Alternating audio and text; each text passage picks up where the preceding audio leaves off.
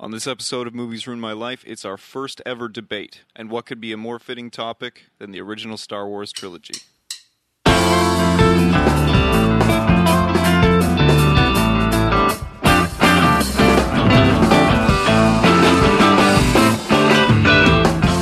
Alright, ready?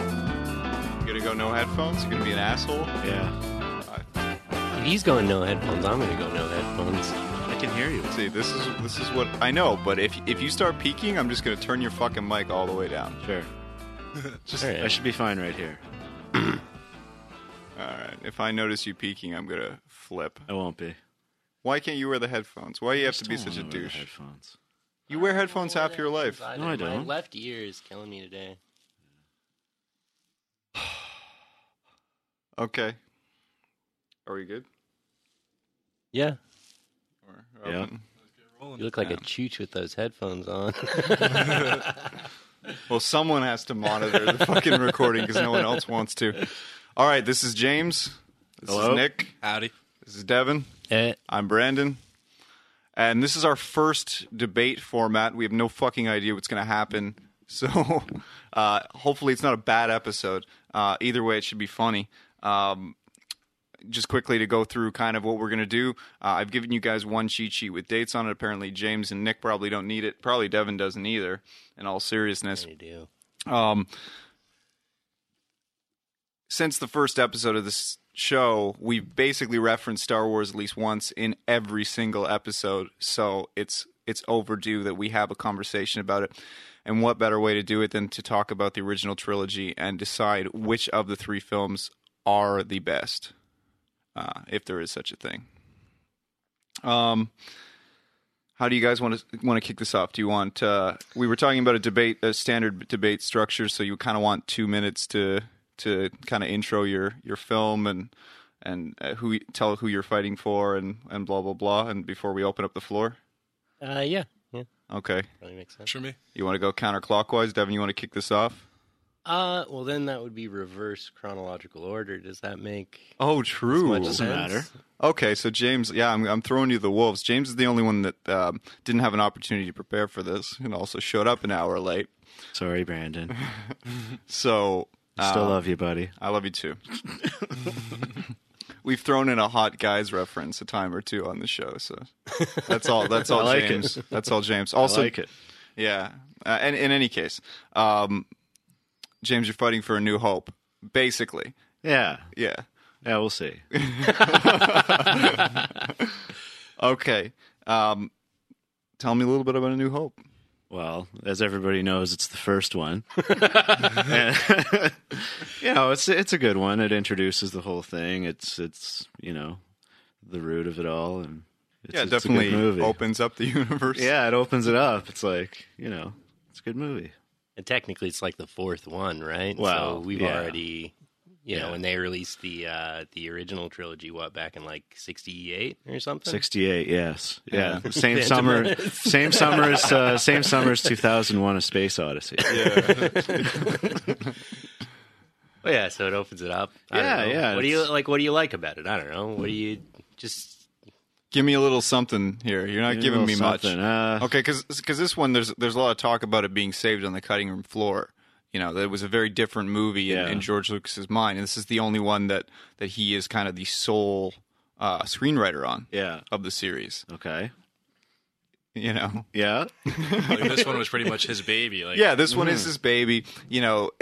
For a movie of this scale, really a shoestring budget, and like in this instance, like he had no idea that this was going to be the kind of success that it was. He literally for the fucking opening, he got on a plane with Steven Spielberg and went on vacation, and then came back and was like, "Oh, I guess I'm a millionaire." Well, it didn't happen overnight. No, well, but he held on to the toy rights, which we all know. Oh, yeah. And these kinds of things. So, and obviously that film is one of the ones that has a lot of those transcendental moments, the moments you hear in culture a lot. You hear why am I fighting your fucking argument for you here? I think you guys got to double team that movie. Yeah, I think it's we're a gonna- pile of shit compared to mine. All right, I'll jump in and I'll help you with A New Hope. Or just Star Wars. Like, let's be honest, it was just called Star Wars initially. Like, Yeah, didn't they change the title back in like '97? Yeah, I think they changed it for what, a VHS release? Yeah. I don't know. Yeah, something like that. In any case, it's a great film. It opened up the the saga. 92% on Metacritic. We talk about Metacritic all the time, just how, a lot of the times the voting ends up being this kind of nullifier because of the fact that, you have the critics voting so heavily on one side or the other. That you end up with most movies sitting in that 55 to 65 range. And for a movie to be on Metacritic and be at 92%, it just shows how amazing it is. It's got the most Oscars, both nominations and wins out of any of the films. And it did so in the shortest runtime of all three films. It's the least bloated in that sense. It follows a traditional hero arc. There's a lot of great things about this film that people kind of overlook, and it's a different look entirely at a dystopian future because it's instead of this kind of dark, gritty, rainy world that you see in movies like Blade Runner or things like that come after, even a 2001 kind of thing, this very stark and futuristic world. You have with A New Hope, or with Star Wars, very much a bright and dismal in the sense of like the sand and like the snow is bullshit in the second one, obviously. And Hey, I'm just saying that their environments play such a role in in the movie, and I think that that Star Wars definitely opened it up with that. one thing about Star started Wars that too, you trend. can even say it's like the traditional score. Like at Yeah, the John times, Williams' score is John amazing. Williams, like, it really set the tone of the films. It's more everybody was doing sci-fi and they're fiddling with sound, like make it spacey. Yeah. George Lucas was like, I want to make an opera out of this. Yeah, So he yeah. contracted a very traditional score. Mm-hmm. And of course, And it's legendary. And it has become legendary. Yeah, absolutely. All right, Nick, what's your deal? You're fighting for Empire, so let's hear it. Yes. Unfortunately, you guys have the shit end of the stick on this one. Well, the only reason Empire is, in my opinion, the best one is because everything goes to hell. Mm-hmm. Like right off the bat, you got the Empire chasing the Rebels across the galaxy. Let's take it back to the first one. Rebels win. Everybody's on a high. They do their little ceremony. Oh, here's a medal. And then we find them like hiding. And for the whole film, it's like they get the shit end of the stick one way or another, being chased across the galaxy. You're introduced to new characters. And by the end of it, it's like you're left. Wait a minute. The good guys didn't win this one. The bad guys won this one. You're left out of the theater. Like, what the fuck just happened? Mm-hmm. Yeah. It pretty much changed the tone of everything. It's like, okay, it's not a heroes movie anymore. It's a bigger story altogether. Yeah. In my opinion, that's why. It's like, for the first time, especially as a kid, it's like the good guys didn't win. The bad guys won. Mm-hmm. This is the highest rated on IMDb at 8.8, slightly higher than A New Hope. 95% score on Rotten Tomatoes. Again, also Metacritic, very high score for Metacritic at 79. I have some holes to pick in what you just said because apparently I'm fighting for alongside James here. But let's Devin, what's your deal? I've always thought this, and I've always been confused by the general consensus from most people seems to be that Empire Strikes Back is the best. And I always liked Return of the Jedi because just the most stuff happens. I hate not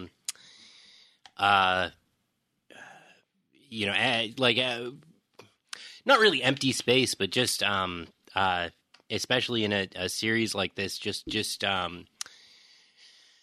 character development time. When it's like, I mean, you're 3 movies in, you should really even 2 movies in, like you should pretty much know, what these characters I agree. are all about already. Minimal development time, yeah, absolutely. And I mean, I almost feel like Empire Strikes Back had to be so heavy on that because Star Wars was just so overly light on it. Like they almost don't explain most of the characters, and a lot of their character arc completely changes from Star Wars to Empire Strikes Back.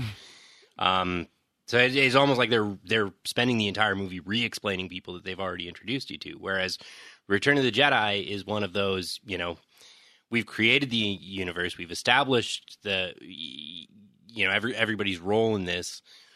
Let's just have fun with it. Let's just blow a bunch of shit up and cut even more people's arms off. Like, one wasn't enough. Let's just cut everybody's arms off. And Jabba's there was a little barge there. It opens strong. It doesn't have like it has a little bit of a lull in the center of the movie, like I think they all do. But it's I feel less extreme because there's still a lot going on even during that lull. And Into the Trap is like the best cinematic sequence I've like ever seen. It's so there's just so many levels of the story happening alongside one another at the same time. Yeah, so many moving parts to the story. It's so tense, beautiful. and it's long. It's like the original Death Star attack is probably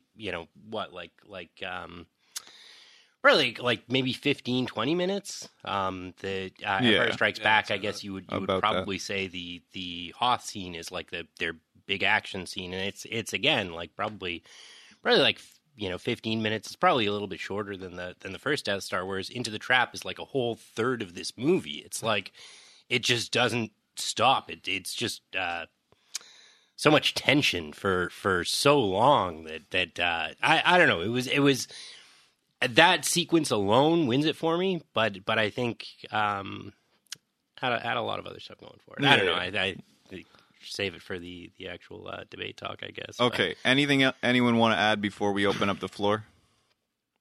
No? Okay. Let's just get right People to it. can't fucking see you on the podcast. They have...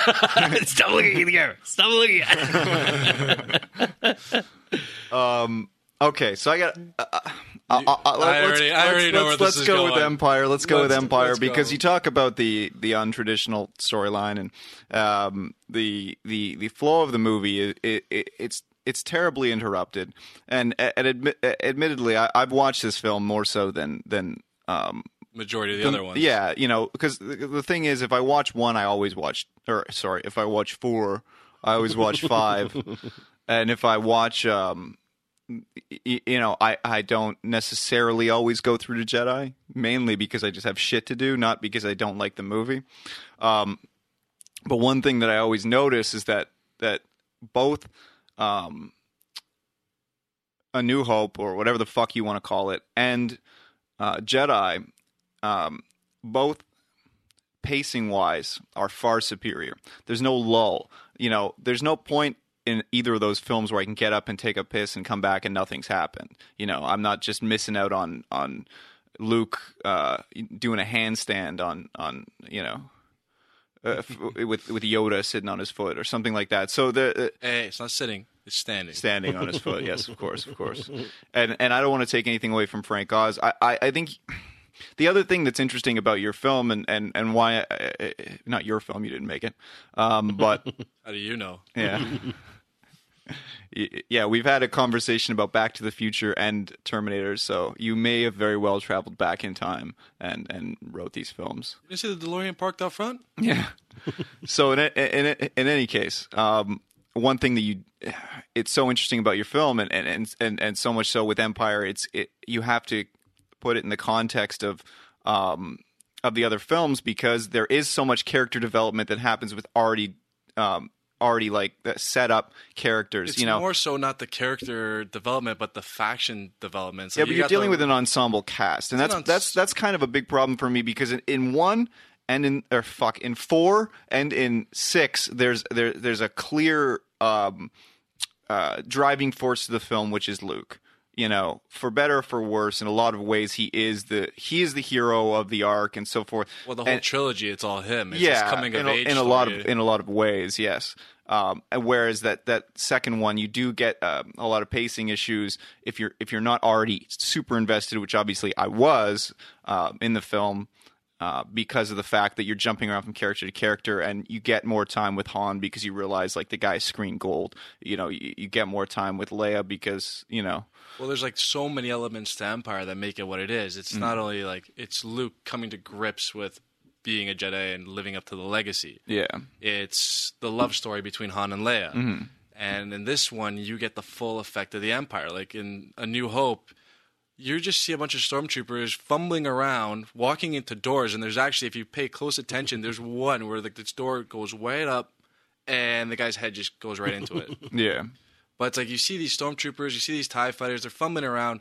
You don't get the full effect of the Empire, like how powerful these guys really are. And come the first Battle of Hoth, they're just destroying the shit out of these guys. Like you see rebels running for dear life, and Vader just maliciously going at them. Yeah. Like his chase to to trap Skywalker. The other thing that your film does have, which my film does not, or our film does not, seeing as James is on board, is it doesn't have the Imperial March. The Imperial March was pretty much one of the best pieces of music you can hear. Yeah, It's the most iconic. In all of cinema. There's not a person of any age. Well, that your you film can put does have on that and- binary sunset where Luke looks out into the two suns setting. Absolutely, yeah. You don't have to counter my support of your film with the support of ours, but in any case, But in any case, it's I appreciate it. No problem. But you do get this sense of, okay, this is what you don't see in the first. Like you hear about the Empire, you hear about how bad they are, you hear about how malicious they can be, but you don't really see it. Yeah, It's not as prominent. This one, you see it in its full effect. Vader being on the ground in Hoth. yeah, Then the chase through the asteroid field. Followed by Vader hiring a whole bunch of bounty hunters yes. and having them in a line. And it's like, okay, go find Han Solo, bring him to me. I just wonder. Say, for example, like let's talk about the asteroid scene. The asteroid scene is great. Oh, cinematically, it's fantastic. It's phenomenal. But when I compare that in terms of like a center action piece, a smaller action piece in the two films, and you go back to A New Hope and you say, okay, the center kind of action piece, that quick moment of the Millennium Falcon getting away from the Empire versus the Millennium Falcon getting away from a fucking worm on an asteroid. Well, it's not just the worm on the asteroid. He's actually he's going all out. Like in Maybe it's just a Western fan in me that I just love a good shootout. well, look at A New Hope. It's like, okay, I got a couple maneuvers. Yeah. And I'm quoting Family Guy here, but he's just listening straight to the left. Yeah. He's not like, that's your maneuver. No, you get to see what the Falcon can Yeah. do in Empire. I got a couple maneuvers, cruise control. Well, he's just dipping and weaving through asteroids, and he's just pretty much screwing the Empire over. It's like, okay, get into the asteroid field. Yeah. Half those pilots don't even want to go in there. It's like, is this guy crazy? Get into the asteroid field. Yeah. Yeah. If I may, James, if I may, because you've said like three words the whole thing. Okay, because you're kind of on the fence here, maybe we should turn this around and because you were ill prepared to come in today. I know that you can. Sorry, Brandon. You can play a bit of a role of an intermediary here, or So I'm the arbitrator? you're the arbitrator. All right. I'm curious about because you have a big family like Devin. You have a brother and a sister, and you're the oldest, and whereas Devin is the youngest. So Devin always talks about, and in our Zero episode, he talked about having kind of this built-in filter where he had two people to lean on and say, is this movie good? Not shit. Okay, I'm putting it to the end of my watch list, kind of thing. Whereas you very much in your family, in a lot of ways, setting the trend. So I'm curious versus him, what your experience to the Star Wars universe was like. Because you're a huge fan. You're sitting here fucking saying nothing, which is driving me insane. Well, I'm gonna go bald. I like the original movies. And Yes. that's pretty much where it begins and ends with me. With, Yeah. With the holiday special, I kind of like to torture myself with that occasionally. Because it's funny. There's a few good parts in it, but I like when generally pretty bad. the stormtrooper just falls off off like the banister or whatever that literally that like the kid Wookiee was just fucking walking on, Yeah. but he barely touches it and just falls to his Yeah. death, and you just killed someone in the kid's Christmas special. Yeah. It's amazing. That's the best moment in the whole thing for me. And the When Boba story- Fett cartoon, that was pretty cool. Yeah, that was cool too. And B. Arthur's musical number. Yeah, in the cantina. Yeah. I think You didn't answer my question, but we'll get back to it. Yeah. It's all good. I think like the first movie almost sits outside of it for me. I mean, I almost have trouble debating Yeah, against it's it because no it is, touch almost, yeah. It's so. I mean, it was such a big moment in film in general. Like, and there's so many things that it does that that hadn't been done up to that point, and it really does probably the best job of any movie. I mean, maybe even since of just creating a universe that really kind of draws you into it. Creating like one of the things you said about when you were talking earlier about like other kind of sci-fi of the era.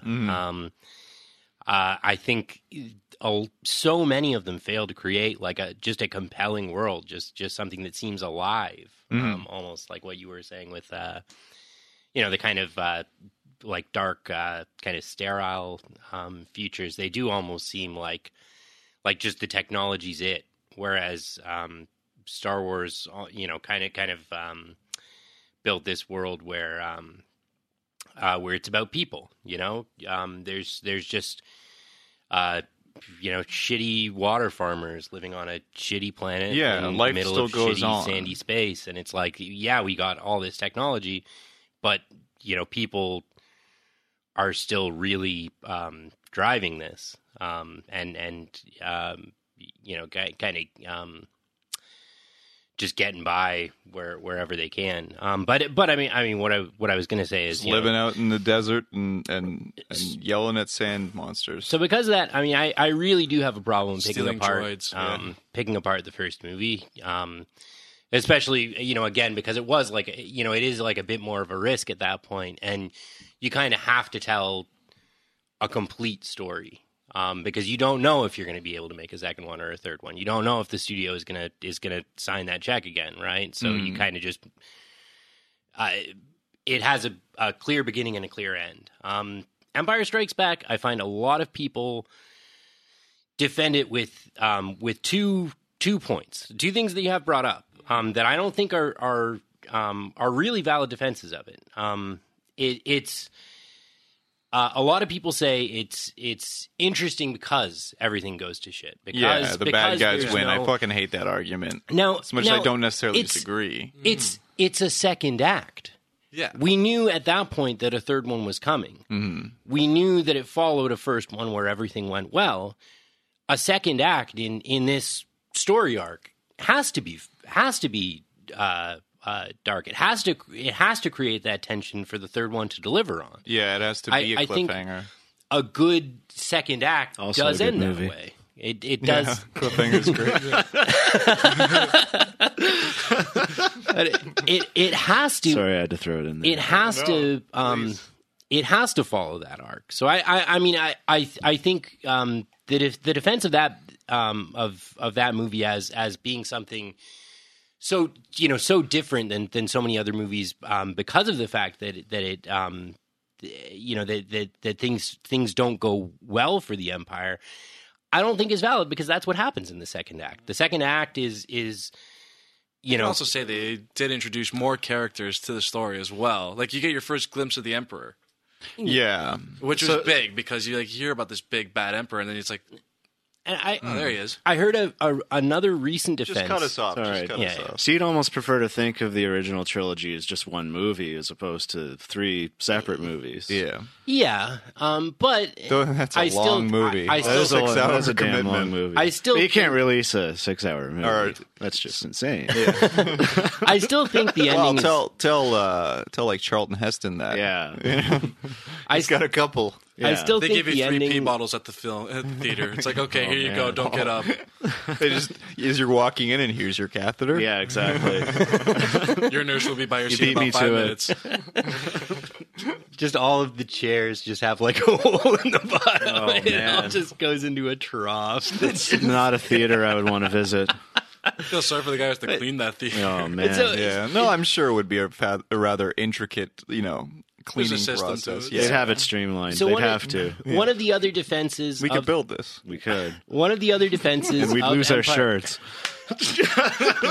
One of the other defenses of Empire Strikes Back that I've heard that I hadn't really heard a whole lot until more recently was that it's not about Luke, and it's about It's the ensemble. It's either about the ensemble cast or it's about the rebellion as a whole. I heard this forget who it was. I think it might have been like. I think it was Nick specifically. It was No, Nick no, on no, the internet. No. I think it was like it was some other big like a Kevin Smith or something like that. To be honest, I can't even remember But exactly. it is where I true heard because but- like you do have it, where in the film is like you cut away from Luke and then you switch to Leia and Han and then you start seeing the love story grow. But yeah, but I'm more focusing on the idea I like that part. that it's It's about nice.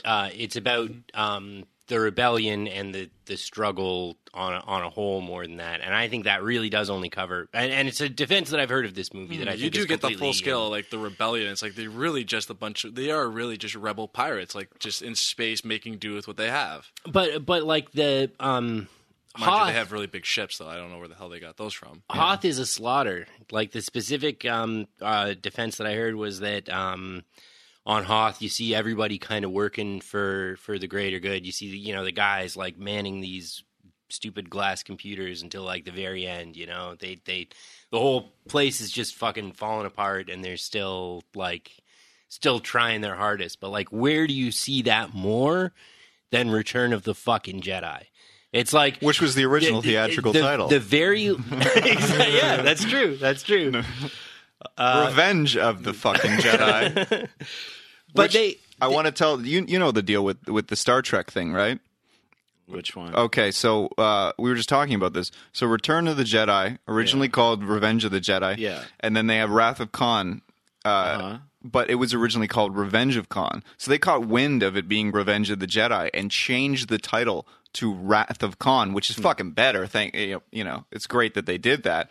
I've never heard this story. Yeah. And then George Lucas just, it's not a Jedi trait. Let's change it. Which he's right. Yeah, But it's so funny that film's title changes actually affected a peripheral sci-fi franchise. Besides, Khan doesn't take revenge. He's all about wrath. He's like that classically trained actor. But we're getting off topic. Yeah. Star Trek's a whole nother discussion. That's another can of worms. The explanation I heard behind that was that, yeah, you're right. It was originally supposed to be called Revenge. I remember a friend of mine telling me that they changed it because the Jedi don't seek revenge. Well, that's what Like, George Oh, that's Lucas true. does. Yeah, I'm Yeah. just saying peripherally. Yeah. There's a story about them getting wind that okay. Return of the Jedi was originally called Revenge of the Jedi. Yeah. Subsequently, that they didn't want to have a similar film in space with revenge in the title, so they changed it. And then Yeah. George Lucas, turned around and it was like a bait and switch. He turned around. if I could quickly finish a point that is actually about this movie. Yeah. Sorry.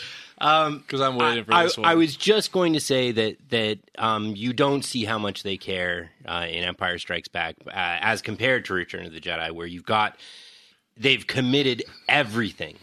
Everything is on the line, and they need this to work. And you see so much sacrifice from people. Like, these ships could just warp the fuck off. They could just be like, well, shields up.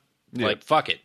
But and the Death Star fucking fires a laser and just blows the hell out of one of them, and the rest of them are still like, I guess we got to stay. Like, I guess this is Yeah. we need this to work. So much so that they don't care that like every 5 minutes there's going to be a big goddamn green But you laser gotta blowing them admit- up. But the one thing about Return of the Jedi is they take so many aspects from the first two and they mold it into one movie. Like the first movie, you got the space battle at the end. Second movie, it's pretty much ground warfare, Yeah.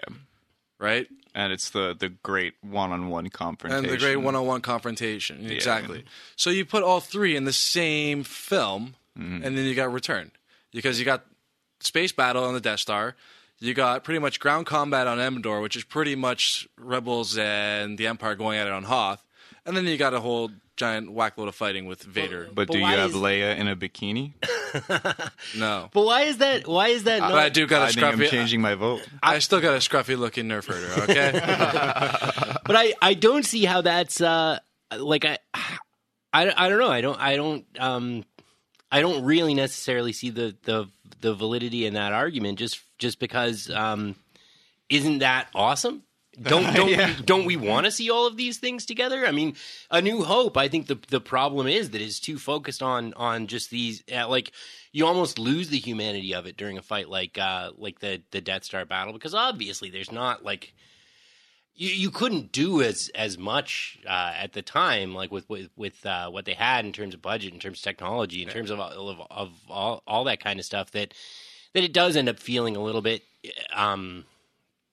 if you're not seeing an exterior of like an X-wing and a TIE fighter dogfighting, you're seeing like a single camera on a guy's face, and that's like it, just cut between these two. Yeah. And then in the second movie, like Porkins. Why did they have to call him that? I was just gonna go with Porkins. Like seriously. And in the second movie, you get to see a lightsaber fight for real finally, because obviously Obi-Wan versus Darth Vader was not like a very convincing fight in the first one. That was pretty convincing. Like, I guess for an old guy, he's pretty spry. He's got a saber up at least. But then in the third one, you get to see all of this shit together. You get to see to see Lando fly, losing a satellite dish, flying through a tiny little tunnel with TIE Oh, fighters. he got in chasing deep him. shit for that, man. He probably did. Like, you gotta admit, he probably got in really big shit for that. Like, Han gets Yeah. back, it's like, what the fuck, man? I said not one scratch. It's interesting too. Something you brought up. The series is very successful in its escalation. We talked about with Terminator, where it kind of fell off the tracks because it lost the idea of not necessarily just making bigger set pieces, but the emotional investment that you need. As you go into the sequels, so you need everything to be bigger and badder and so forth, which you see in modern day sequels. But what the original trilogy did so well in a lot of ways is that as much as they got bigger and crazier and the world expanded legitimately, the emotional investment required out of the audience also expanded. It kind of stayed grounded in a sense. Which is so interesting, because initially in the first film, you very much are connected to kind of the plight of this shitty kid. In all seriousness, I want to go to the academy. Like, fuck you. I want to go to Tashi Station. Yeah, like Yeah, yeah. I was going to go to Tashi Station to pick up some power converters. You can play with your friends later, Luke. Do your chores. Yeah, exactly, and so they do it very successfully. And again, in the second film, they start to build that ensemble cast, and they put some of the other characters at risk and so forth. And then in the third one, you get this payoff where the entire Rebel Alliance is at risk. All of the main characters, minus Luke, are at risk in a different environment, and then you have Luke kind of coming to terms with his fate in another environment. You have this beautiful trifecta of scenes going on. It is really fucking emotional, and that's something that they each movie calls for an investment. If you don't do that off the jump, then you're not in. Well, it's kind of like about Empire. It's like it kind of splits you up. Like you invest in different characters throughout the whole movie. Yeah. So you got the Han and the Leia. You got Luke on his own going to Dagobah to meet Yoda. And then you got the Empire chasing everybody across the galaxy. But it all ends at the same place. It all ends in Bespin. Yeah. And then you meet Lando and you find out that he's a real sack of shit, but he's actually a nice guy. But he'll steal your wife underneath you because, let's face it, it's Billy D. Williams. He's going to steal your wife. But you learn more about the characters. Like, you see more development as they grow. You find out more about Luke's background on Dagobah. You find out more about even the droids even get their part. Like, poor 3PO gets blown up. Yeah. Sees a whole bunch of stormtroopers. We can assume they're stormtroopers. And then gets blown up. And then you see Han being tortured. It's like, as a kid, that's pretty terrifying. Yeah, it definitely is. I know that Devin is going to end up here, so I'm curious on this. In Empire, I know that he's super at terms with this scene, and I'm kind of on the fence about it, where Luke goes into the cave fuck. and confronts. Oh, what a bag of shit! Come on, confronts, man. His Don't go for the fears, obvious essentially. argument, please. Well, I'm curious on your Yeah. perspective on it. The execution, et cetera, and is that an effective foreshadowing, or you know You're what I talking mean? about the Vader mask? Yeah. Yeah. What do you even I would call it say so. foreshadowing? I saw that as a kid, and I thought he won. I was like, "Oh, cool, he killed Vader." Yeah, like it's like- Wicked. Who is that? Like, it's him. It's Weird. it's a little confusing, I think, during the first viewing. Yeah. Yeah. Yeah. You know, As a kid, you can't fully grasp what's going on. It's just yeah. like, he killed Vader. Awesome. Movie's over. Let's go. Wait. Wait, he killed himself? Well, and But this argument is more of a recent argument. Like, years later, people are like, okay, that's just the writer's like hinting at something. yeah, I mean, I don't it's- know. I I, think- just feel like it could have been more but I mean, that's cleanly executed, perhaps. But that's not the whole point of the whole cave story. Like, he goes into the cave. He's warned, leave your weapons, go in on your own. Yeah. Luke not listening to anybody. He's being stubborn at this movie. Like, he was whiny in the first. He's stubborn in this one. He finally gets his shit together in the third, which I'll give to you on that. Yeah, but he's super. He's a badass in the third. He's almost got like a Clint Eastwood vibe about him or something. It's really. Oh, he kind of screws. Oh, don't even. He gets caught by a bunch of like mini Wookiees. We'll say Ewoks. Yeah, Like, come on, it's just like, okay, but he's dressed all in black. He's got a plan. He does the thing with 3PO. He redeems himself. He's methodical. He's waiting out his moment. I don't think that's as cheesy as as someone's face exploding and his face is underneath it. yeah. I mean, the whole point of that whole cave was, don't go in without your weapons. Yeah, him being because stubborn, if you go in and kill Vader, you essentially become Vader. Not the whole Vader's your father thing. Yeah. It's pretty much you kill. You give into the dark side. You'll give in. Like, if you attack Vader now, you don't complete your training, you will fall further into the dark side than you actually thought you would. I accept that explanation of it. Like, I don't think that's so much the problem as it is just like a kind of a what would you call it? Like a cliche trope of not just film but storytelling in general, where it's like, don't do this, I did it. Oh, it was me all along. I beat the bad guy, but it was man. yeah, true. Like, it's just this old Twilight Zone kind of. But the whole point of it's like, he fails his training in the end, which is incredible too. It's like he does fail his training. And Yeah, he I mean, does. I wish we don't really have time to get into it, but I really think that that'll be validated if Luke is evil in the next trilogy. If it isn't, like, why did he do so? Why is he so shit at training to be a Jedi? Like, Yeah, he's so and then- bad. We And don't then really- he's so badass, like in the third one where he's telling. Yeah, but I mean, even in his training, you see this guy doing like somersaults and backflips and Yeah. lifting rocks. So like, okay, lifting Is he rocks. training for the Olympics or Yeah, is that's he what I thought. becoming a Jedi? Yeah. He got the Bruce Jenner training out of that one. But I mean, So so he's gonna come back in the next sequel as a woman. he's gonna be Leia. Yeah, he's gonna. That's the twist. He is Leia. That's why they haven't shown any photos of him yet. yeah, they have shown photos. He's of got him. longer hair. He's got longer hair. He's probably run over a couple people. Oh no, Bruce. Oh, poor Bruce. But But the one thing I think we take away, He's still- Yoda was a hard ass. Put it this way, Yoda was a hard ass. Like an old Jedi master, he was a hard ass. And say what you will about that whole situation. Bruce Jenner, he's an Olympian. You know. Yeah. And he, regardless of his life choices, and if you agree with them, everyone deserves the opportunity to live their life the way Oh, they see fit, exactly. not under scrutiny. Oh, you know. if I can walk around dressed like a Jedi and holding a lightsaber and walking into stores every day, I'd be happy with it. Yeah, well, you haven't even mentioned you're growing your beard for the premiere. Yeah, of, I'm actually going to be of Force dressing up Awakens. as Obi. Yeah. Though I'm not sure if I'll get in with a lightsaber because there's this whole thing going around. No mask, no lightsabers. It's kind of shitty.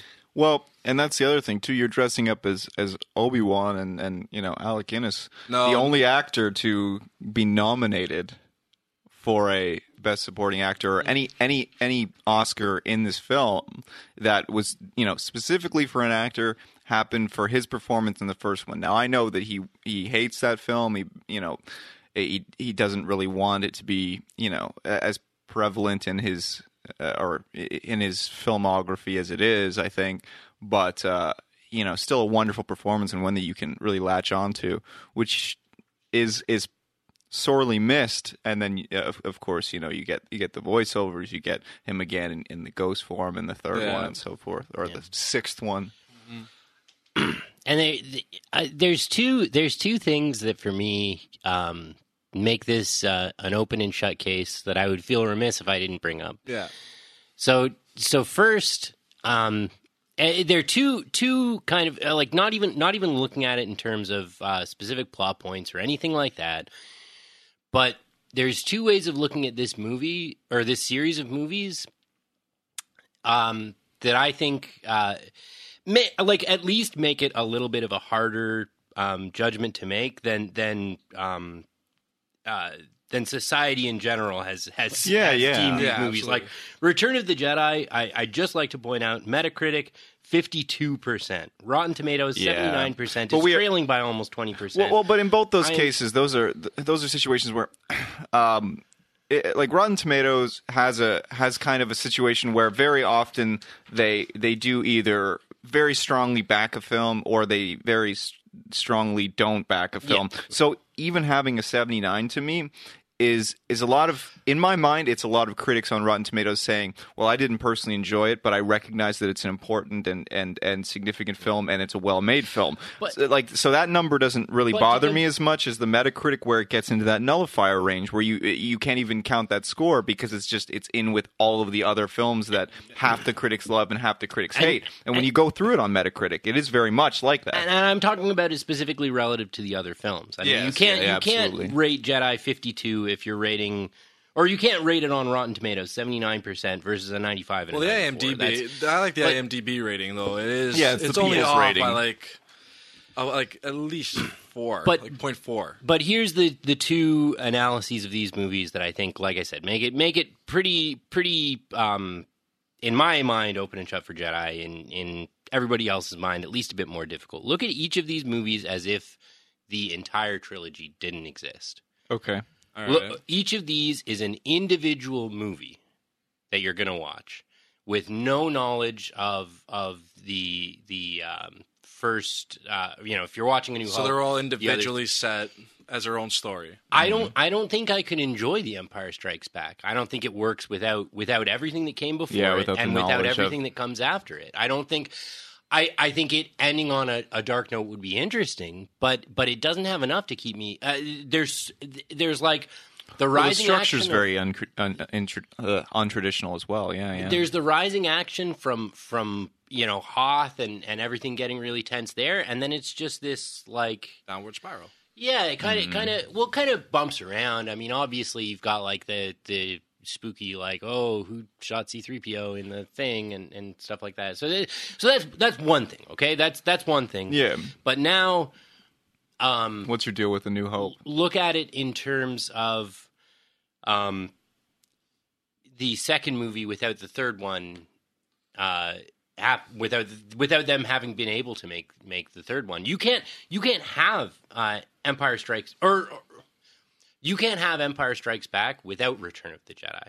You need Return of the Jedi to make this movie valid. And if you watched The Empire Strikes Back thinking that there's not a third one coming, it's not that great. Yeah. I don't know. It's not compelling. Yeah, it's a strong argument. Something I've been reading up a lot on lately, and I've actually done recently watching these films back.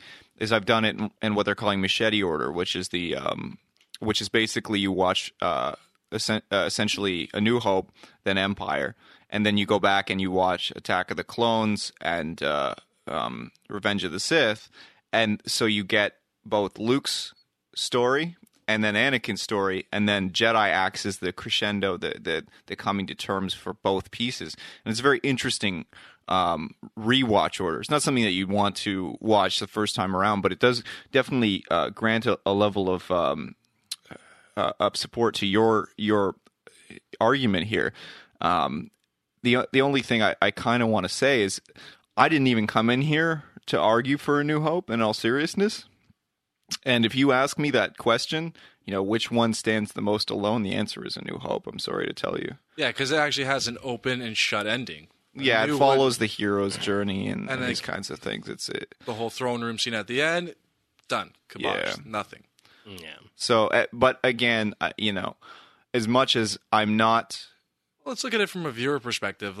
Yeah. Just watching it as somebody in the theater going into a movie, which movie you're going to have more fun watching? It's probably going to be Empire, because just watching these guys whiz around an asteroid field, doing barrel rolls, watching TIE fighters fly into themselves, and pretty much all the fighting in between. Yeah.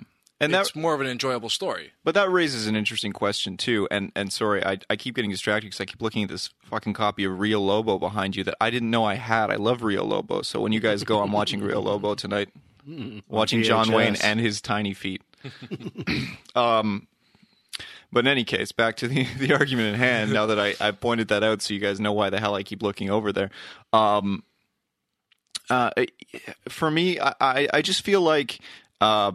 with this series, it's one of these situations where all the statistics that we can bring up, all of the the runtime, whether it's bloated, whether it's concise, whether it's box office scores, any of that, a proper structure, whether it's not. The argument to me either has to be which is the most loved or which is the best film, and it's an interesting element to bring in, and maybe we're going to take a break in a second, but it'd be an interesting element to bring in the second part of this and see which is more important to you. The fact that you love Jedi and that you love Empire and you're so attached to them and it's built out the universe and made it so important to you in your life. Is that more important, or the fact that this film is the best standalone, or this film has the best action pieces or whatever, and it's the best execution, and I think as a society you have to come to terms with that argument as well, because do we want to rewatch the movies that are just the best when we reflect on them, like the best films? Not necessarily. There's people that have watched Home Alone 3 a ton of times and have only seen Home Alone 1 and 2 It's a cinematic once. masterpiece. Well, exactly. Yeah, you know what I mean. So it's like watching Jingle All the Way. That's an Academy Award for Sinbad right there. Yeah, they exactly. got Cinematic robbed. triumph. They got Oh, yeah, robbed big of time. awards. Yeah. So in any case, I think, is this a good time to take a break, or do we Yeah, yeah, that sounds okay. good. Let's take a little break. We'll come back, and I'd like to get into that. What's more important, the love for the films and their longevity, or just literally this is clinically the best film? The film itself. Yeah.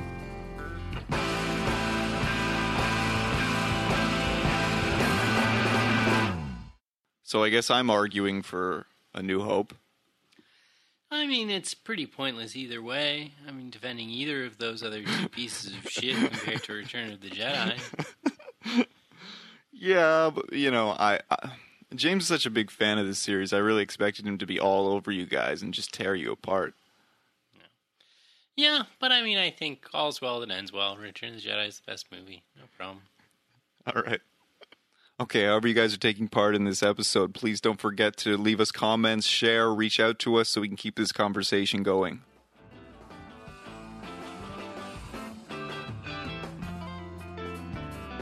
All right, so we're back, and this whole time East has been sitting on the fucking stairs listening to us. He broke into our house, so he's joining us on the panel. Hey, East. I also made a coffee. You also made a coffee.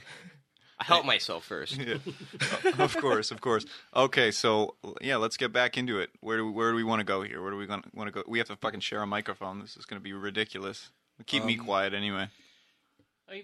We've had kind of like an open floor for a while here. I mean, do you guys want to Want to just really go in depth with each film? Well, actually, you know what? There's one more open floor thing. We discussed it outside. We probably should get into. Yeah. It probably should be brought up, and I much to my dismay. But There were Ewoks in the third movie. Okay, let's air out the dirty laundry here. The teddy bear cannibal picnic. Yeah, And there was also 2 sequels of teddy bears. my like, you know, And a I TV series. I understand that it's And a comic book. I understand that it's a pretty strong argument against Jedi. It's for the kids, you know, and that's never really a valid reason to do anything. And selling toys. Yeah. Well, I wouldn't really call it the strongest argument. If you really want to go against Jedi, you can pretty much say the whole dance party at the end. Yeah. They Bollywood the shit out of that film. Yeah. Well, you know how the movie was originally supposed to end with Luke burning Vader and then just leaving, Which like would he have was been just fantastic. depressed as hell about it. And yeah, I mean they made mistakes for sure.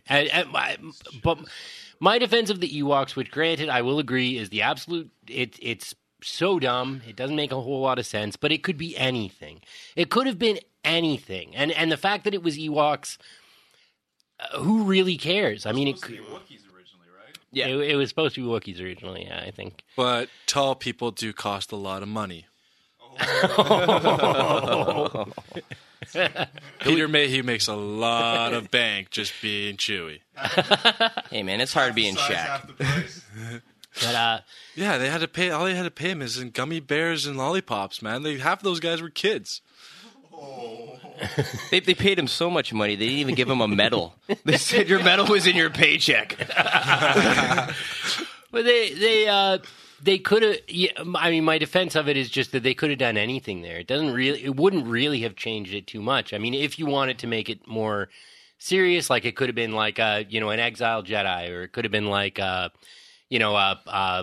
group of forest living people, or like even something natural, like just they find like some like a volcano or some stupid shit, or they cut down a tree and it falls on the shield generator, whatever. It doesn't have to be. It could have just been anything, and the fact that they chose to do something for the kids. Well, there's one point that I will agree to you. It's like guerrilla warfare. It became guerrilla warfare. The whole heart of a whole rebellion is guerrilla warfare. Yeah, And that's all it was. It's like, use what you have yeah, and take down the powers that be. And that's what they did. Like, exactly. They beat the shit out of them with just, rocks and twigs? Yeah. And 2 giant logs that crushed an AT-ST?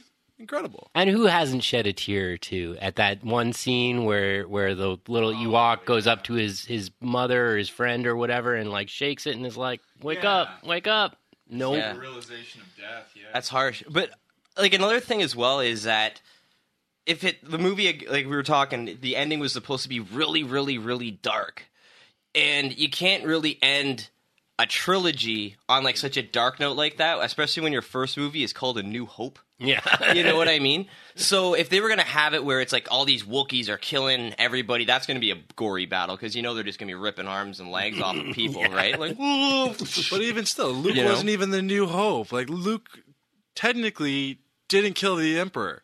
Vader did. Yeah. So Yeah. really, yeah. the whole prequel trilogies, the whole Chosen One thing, he lives up to the reputation. He really is the Chosen One. He pretty much kiboshed the whole dark side, and in the end, he dies. Yeah. So it lives and dies with him.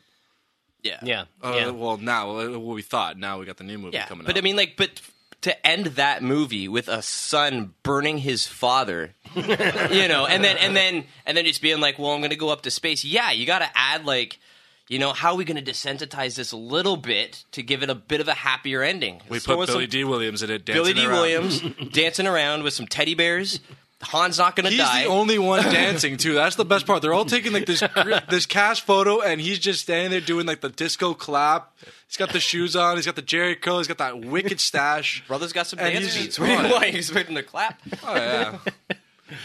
I'm going to fuck me one of them bears. Pretty much. Oh man, That's true, man. They could have done that in Star Wars. People were sleep. Look at Kirk. He was sleeping with all kinds of shit. I don't think he wanted to fuck the bear. I think he was just eyeing Leia at the time. It's like, if you ain't hitting that Han, I sure as shit am. You know, it'd be great if in the new one, if Lando's kind of like, you know, Clint Eastwood in, oh man, what was that movie? He's got the monkey. Clint Eastwood with the monkey. We've seen this movie. I've never seen this movie. Clint Eastwood and the monkey. come on. And you're thinking about I'm it. drawing a blank. Oh, Every Which Way But Loose. There you go. Yeah, Lando could have been like a guy with Every Which Way But Loose. Instead of a monkey, he's got an Ewok. He just goes around and hangs out with this Ewok all day, solving mysteries. And that's kind of like what Han and Chewie are, though. It's like we're just gonna fly around, blow shit up, maybe steal something. yeah, but his teddy bear rips arms off of people, and you don't want to get him mad when you. We beat him in a haven't game. seen him rip arms off anybody. Do you think Han even know? Like, imagine Chewie is just don't know saying things that he's not understanding. Like Boba Fett. No, I'm not saying Boba Fett. Like that's not what I've been saying for like 20 years. I've never been saying what you think. Right? I'm He's like saying, you asshole. Boomhauer from. I don't think any like Chewie's probably like the most profound character. It's like he's probably like this like philosopher in speaking. It's like, well, if we do this, we can beat the Empire in 5-6 different ways. Good. That makes sense. They man. Your pet- fur is so soft. He even see him. Chewie gets petted 100 times. Like they're rubbing his ears, like treating him like a pet. He's like stupid humans. And he's been philosophizing with like Yoda, you know, because at the end of 3, when Yoda's there, and he's like, "Bye, Chewbacca. I'll see you later, bud." Even though they never see each other again, but We don't talk about that. That's just wrong. But I mean, we should probably go back to just like a closing defense of each film. I don't know. I mean, I feel like have we articulated? Does anybody have anything that they want to say open floor before we? Let's talk about the film score itself. Like in each film, like it progressively goes up. But for me, Empire had like the most heart in its score, especially like towards the end. Like, come on, you did, like, as a grown man, even watching Empire now, I still shed a tear at, like, seeing them look out the window, watch the Falcon fly off, and it's like John Williams takes it away. The only film in this series to win for Best Music is A New Hope. So me and James win, even though he's barely said anything. I think, again, I actually, I was enough of a geek growing up that I had the when the new trilogy came out, I had like the whole the CD collection of like every and I still think Into the Trap as a sequence had everything going for it, including music. It was the I think it was the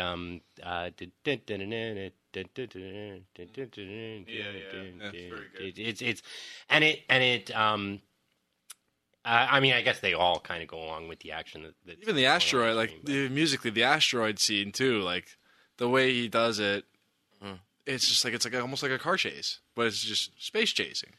yeah, Like I imagine just listening to that at night or driving on the highway and having that playing in the background. You're gonna be dipping and weaving out of traffic. It's like, okay, there's an asteroid. That's a cop. Shit. but I mean, but the score. My favorite is in A New Hope when Luke, when he first leaves his house and he realizes that there's more out there, and he's looking into like the two-sun sunset, you know, and like that music's playing. Like when I was a kid, I'd go up to my cottage, and like we'd go up on a Friday, and when like the sun was setting, I would always stand at the end of my dock, and in my head I'd always have that music playing. You know what I mean? They got the one. Yo, yeah, man. I feel you there. You can tell why that scene alone is like Oscar worthy of. Yeah. Oh, absolutely. Well, John Williams in general. And was nominated for Best Picture. The first one? Yeah, New Hope. Yeah, that makes sense. And they brought him back to do all the new ones, which is going to be his last movies. Yeah. John Williams, apparently. Yeah. After the new score that he's doing for this new trilogy, and that's it. Yeah. He might even be dead when the new one comes out and he scored it. Let's not say that. Yeah, come on, man. He's 87 years old. I know, but who's gonna be next? Danny Elfman? Yeah, this is the guy. Yeah. And yes, I'm quoting Family Guy here. It's like, oh great, John Williams is dead. Now we got Danny Elfman. It's true. The guy, in a lot of ways, shaped our childhood.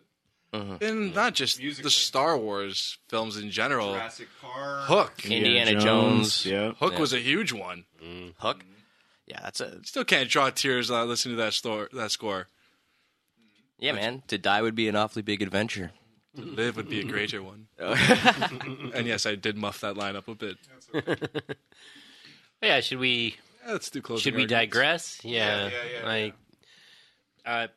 Okay, a reverse order, I guess. Yeah, All that right. makes sense. We started in forward order. We'll do reverse chronology. I mean, I think I've hit on everything that I wanted to say. I think if character development is your argument, the completion of Vader's character arc and Luke's really becoming more than just a whiny sissy motherfucker. Of absolutely. A kid. Leia really becoming or I guess finishing off as a kind of a really strong character. Like she chokes Jabba to death. Yeah, was She just with a chain, And she's so just in a tough bikini as too. hell. Like I will give you credit. That was cool as hell. So character development, I think all of your major characters really are at their best during the scene. It's got the best action sequence in Into the Trap with so much going on at once. You've got the space battle, you've got the battle on the ground, and you've got Luke fighting the Emperor and Vader up on the Death Star. You've got strong in and strong out. With the Jabba's Palace scene where you really get to see everybody actually have a role in things, whereas before it was more like one person kind of takes them home. This one is more like, if they didn't have any one part of that escape, it wouldn't have worked. I mean, granted, Luke kind of he brings it together, but I mean, like even Han Solo takes out Boba Fett. The droids actually contribute instead of getting blown up and just opening doors. Everybody has a part in that, which I think might have been a little bit weaker in the earlier films, where again one person tends to take it home in the previous films, and I think seeing Vader as a more rich character than just a looming, kind of a dark force. And for those people who say Vader just makes this complete 180 and is just a completely different character, he thought he could do it. He thought he could do it on his own. He thought he could change his son's mind. He thought he could just fight him and be like, look how powerful the dark side is. You want to be with me, right? And for that to have failed, all he wanted through the three films was to just be with his son. Yeah.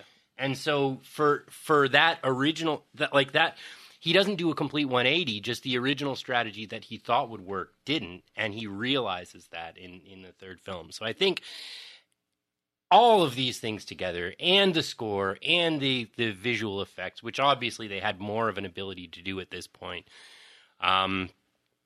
It's just the best movie, period. In my mind, there's not even an argument for me. So Nick? Well, in my mind, I'm still with the Empire on this one. The character development in Empire, especially the introduction to some new characters who have now with us for how many generations, like Yoda, we got Lando, even the Emperor himself, like getting that first glimpse of him. Yeah. Even if it was just for like a quick second, you get a quick glimpse of them. But also the vulnerability of the characters in Empire was something really you want to see. Like they lose a lot of hope in Empire. It's like we're being tortured, we're being pushed across. Like these guys are just like, what the hell do we do next? The whole fight between Luke and Vader on Bespin was another huge thing. It's like you see Luke's progression, but he's still handicapped in a way. He still has that stubbornness, that hard-headedness. He goes from whiny to stubborn. It's almost like that. It's like I said, it's a coming-of-age story. Yeah. And it's like he thinks he can take the world on. He thinks he can beat the ultimate evil, and he gets his ass handed to him, in a sense. The whole scope of the film, for me, is the story, how you don't really see the good guys win, and that's like the major argument. But it's also the introduction of new characters, like seeing Lando and having him watch him he's got this plan, he's going to keep it, and the Empire completely screws him. And like Vader he gives him like the worst screw job on the planet. It's like, you don't get the city, and you get to keep the city, and you get to keep Leia. Okay, we're taking Leia, you get to keep the city. You don't get anything. We just completely shafted you of everything. Bye-bye. But for me, it's just the whole scope and range of it from start to finish. You're on the edge of your seat. You start with a battle. You end with a loss. And at the end of it, you have Luke hanging there, calling out to his master, like, help me. Like, he's completely vulnerable. He's completely defeated, calling out in pain. He lost his hand, by the way. Oh, absolutely. He did lose his hand. That poor bastard. Can never jerk off the same way again. But, I mean, he's calling out in pain to his master and not hearing any replies because he was warned, do not go and fight. You will lose. And then finally reaches out and gets Leia and then gets brought in. And then at the end of it, they're all sitting there at this uncertain, it is the most uncertain point in their time. It's just like, where do we go from here? We lost one of our own. We have the fleet. We're on the run. We don't have a base anymore. What do we do now? And that's like, to me, that's like one of the best things I could ever see. It's like that uncertain future. Like, you don't know if there's going to be another one. You don't know if there's anything. They could just ended it there. But it's that uncertainty of what's next, which is really something I enjoyed in the story. James, you want to hop in on this? You start us off there, Brandon. Okay. So we're going to go at this tandem? Yeah, I'll just jump in. Okay. So this is a hard one for me because I didn't want to take a position on this. To be completely honest, I wanted to stay out of this fight because I love these films so much. I know you just rewatched them all recently, right? Yes. Within the last couple of weeks. Yeah. Which makes time number 490. Just the original trilogy, not the prequels. Yeah. In terms of, I want to look at it from the significance that Star Wars has or had on the landscape of film. It changed everything. From the moment it came out to today, a lot of those things have become transcendental in our life. There's so much classic storytelling, and some of those things, yes, are borrowed. But the reality of things is, it brought a lot of greatness into our world as it exists now. It's the jump off point for a franchise that's now lasted the better part of a century. It's music that's shaped 4 generations of people. Its film has shaped 4 generations of people. And, in terms of just pure numbers, in North America, this is the 6th, adjusted for inflation, the 6th highest grossing film ever at the box office. Worldwide, number 46. Only thing even close is number 40 for Jedi in North America, and number 107 for Empire worldwide. There's so many things to love about the first film. I feel like the character arc of Luke is, for a child, and obviously Luke is very much new, holding onto the toy rights, what he was getting into. I think it's a story that a child can latch onto. Seeing the growth of someone that you can relate to on that level is, it's shaping. Seeing someone like Obi-Wan, there's so many classic moments, like we talked about the barge and the buying the droids and the relationship between 3PO. That opening sequence is phenomenal. Blowing up Alderaan is fantastic, and it's like Leia loved that part. Yeah, Leia loved it. And it's taking off the gloves from the beginning of the film. It shows both the fearless nature and kind of the cluelessness of the filmmakers going into it. Just this pure passion project, and you see it and you feel it when you're watching that film, much more so than I think. And not to take away from Jedi, because I love Jedi, but you see the love in the film and the want to make it something great, much more so in Star Wars than you see in Jedi, or A New Hope versus Jedi, whatever you want to call it. But I just kind of want to round out with the thought of the Death Star scenes at the end. Now, I know there's errors in them. I know, like you already touched on, there's guys in Stormtrooper outfits just banging around, have no clue where the hell they're going. It goes back to the whole mentality of, putting stuff together with duct tape and making it look amazing. I think that you can't take that away when you look at that film. It's still breathtaking. And, that the whole end sequence, just the emotional roller coaster that creates. You see a friendship, a reluctant friendship, but a friendship nonetheless formed between Luke and Han. You get the beginning of this love triangle, which frankly is something that we've all been a part of in our lives. We've all wanted someone we can't have, or vice versa, right? We've always there's so many elements on that front. The paternal figure of Obi-Wan, or the surrogate paternal figure, facing his end, and the emotional response that you get as an audience from that, and him coming to terms with that. You see all of that, and you get that great moment at the end with the medals. I know that in retrospect, maybe as adults and cynical adults, we feel very apprehensive about enjoying that scene, but frankly, it's gratifying in so many ways, because you look at it and you see these essentially three misfits in Luke, Chewie, and Han that have reluctantly taken on this quest and subsequently fulfilled something greater than themselves, and and that in itself is a great lesson for humanity. That one person, or in this case, three people, can make a significant difference. And coming in not even wanting to argue A New Hope. I'm leaving here today literally of the mindset now that it is the best from the discussion, just because of the fact that, yes, there's not the ensemble cast, there's not the character development across the board the same way as there is an Empire. Yes, there's not the same size set pieces as there may be in the third one, and there's the action sequences are nowhere near as elaborate perhaps, but what there is this strong emotional connection between you and the film and the characters, and between you and the filmmakers, because you're all on this ride together. If you buy in from the first second, that suspended disbelief stays with you in a way that I've experienced very few times in my life, and that's it's beautiful.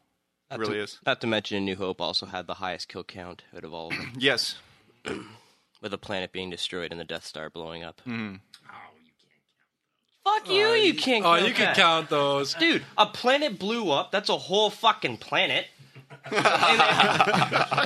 and the Death Star. So imagine that counts as one. Okay, and then counts as one. And then the Death Star blew up. That's a huge ass base. Fine, don't call it a planet, but that's a huge ass base, and it was complete. I don't think the Empire would be that pissed that the Death Star blew up. It's like, we'll just build another one. We got the money, but the guys who built that fucking thing are like, you kidding me? You know how long that fucking took us to build? Yeah, and this is another thing though. Is like when they even tried to rebuild it in Empire, the Empire himself had to be like, how am I going to dupe the rebels? I have to give them the plans myself to send in a mission, only so then can I possibly take them down.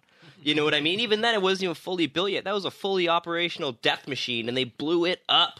There were sections in Return that weren't even completed yet when they blew that fucker up. That's a huge death count, man.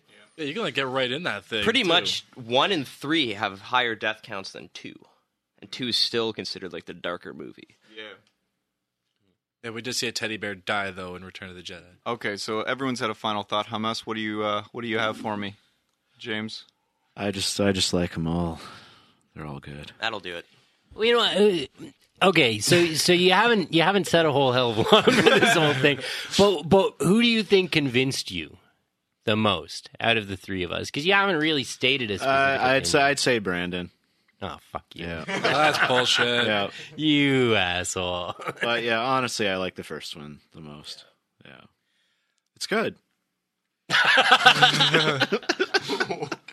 What do you like about the first one, you fucking tool? Like I said before, it just establishes the whole franchise, and yeah, I don't know. Everything you said, basically. I don't know. It's just a good damn movie, okay? Leave me alone.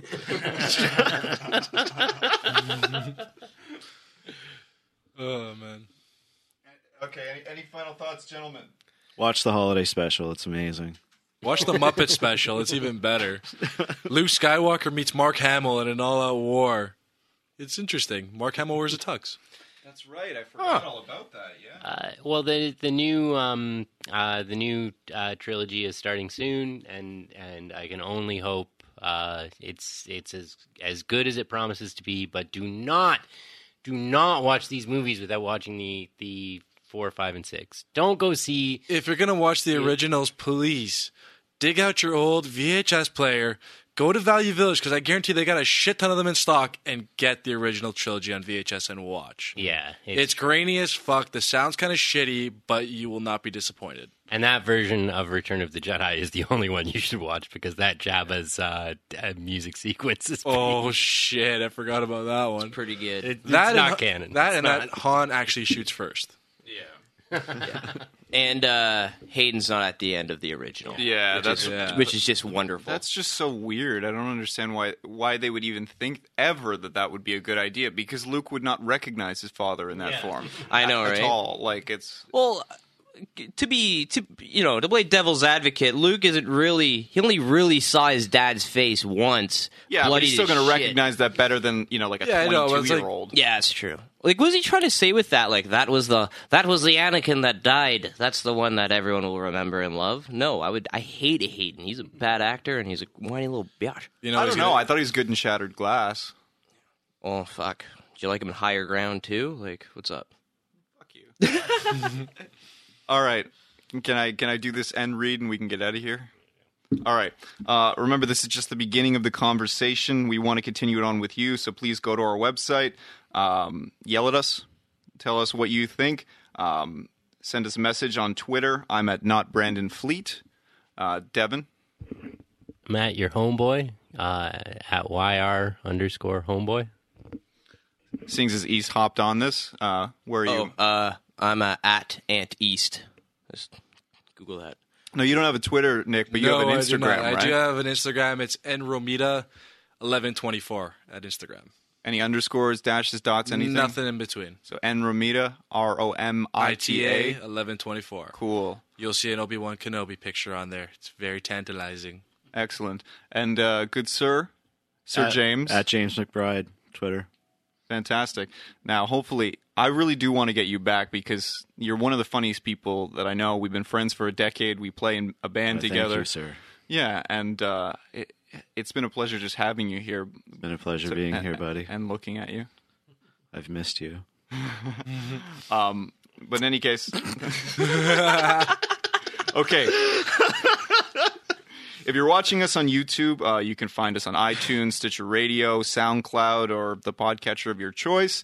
If you're listening to us, please visit us on YouTube and check out all the stuff that we have going on there.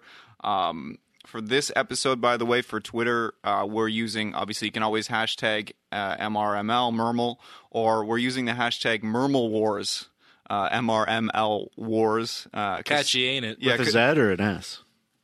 fuck you. I'm just kidding. Yeah. Wars spelled correctly. Okay. In any case, so get in touch with us. We really want to know what you think because, we barely scratched the surface. I don't think you can really do justice to the series. We need a day and a half to get into anything. Day and a half. This is going to be like a week-long discussion. Yeah. So feel free, please reach out to all of us.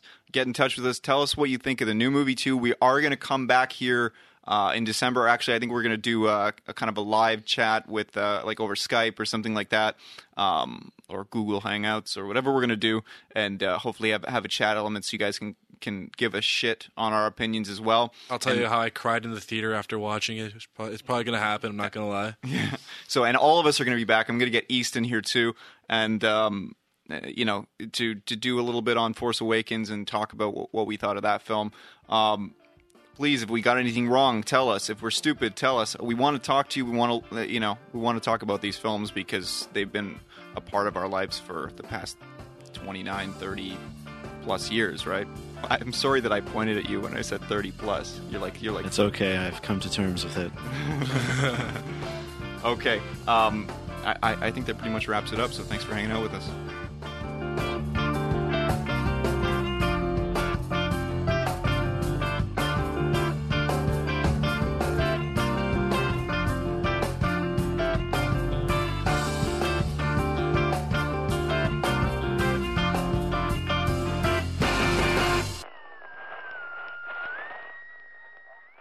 Every bullet she shoots hits and kills something. Yeah, he has 100% accuracy. You watch every bullet she fires. That's what's like insane about like women who are badass in films. Sarah Connor's badass, sure. You know what I mean? Ripley is badass, sure. But Leia's got 100% accuracy. 100%. Like, you can't fuck with that.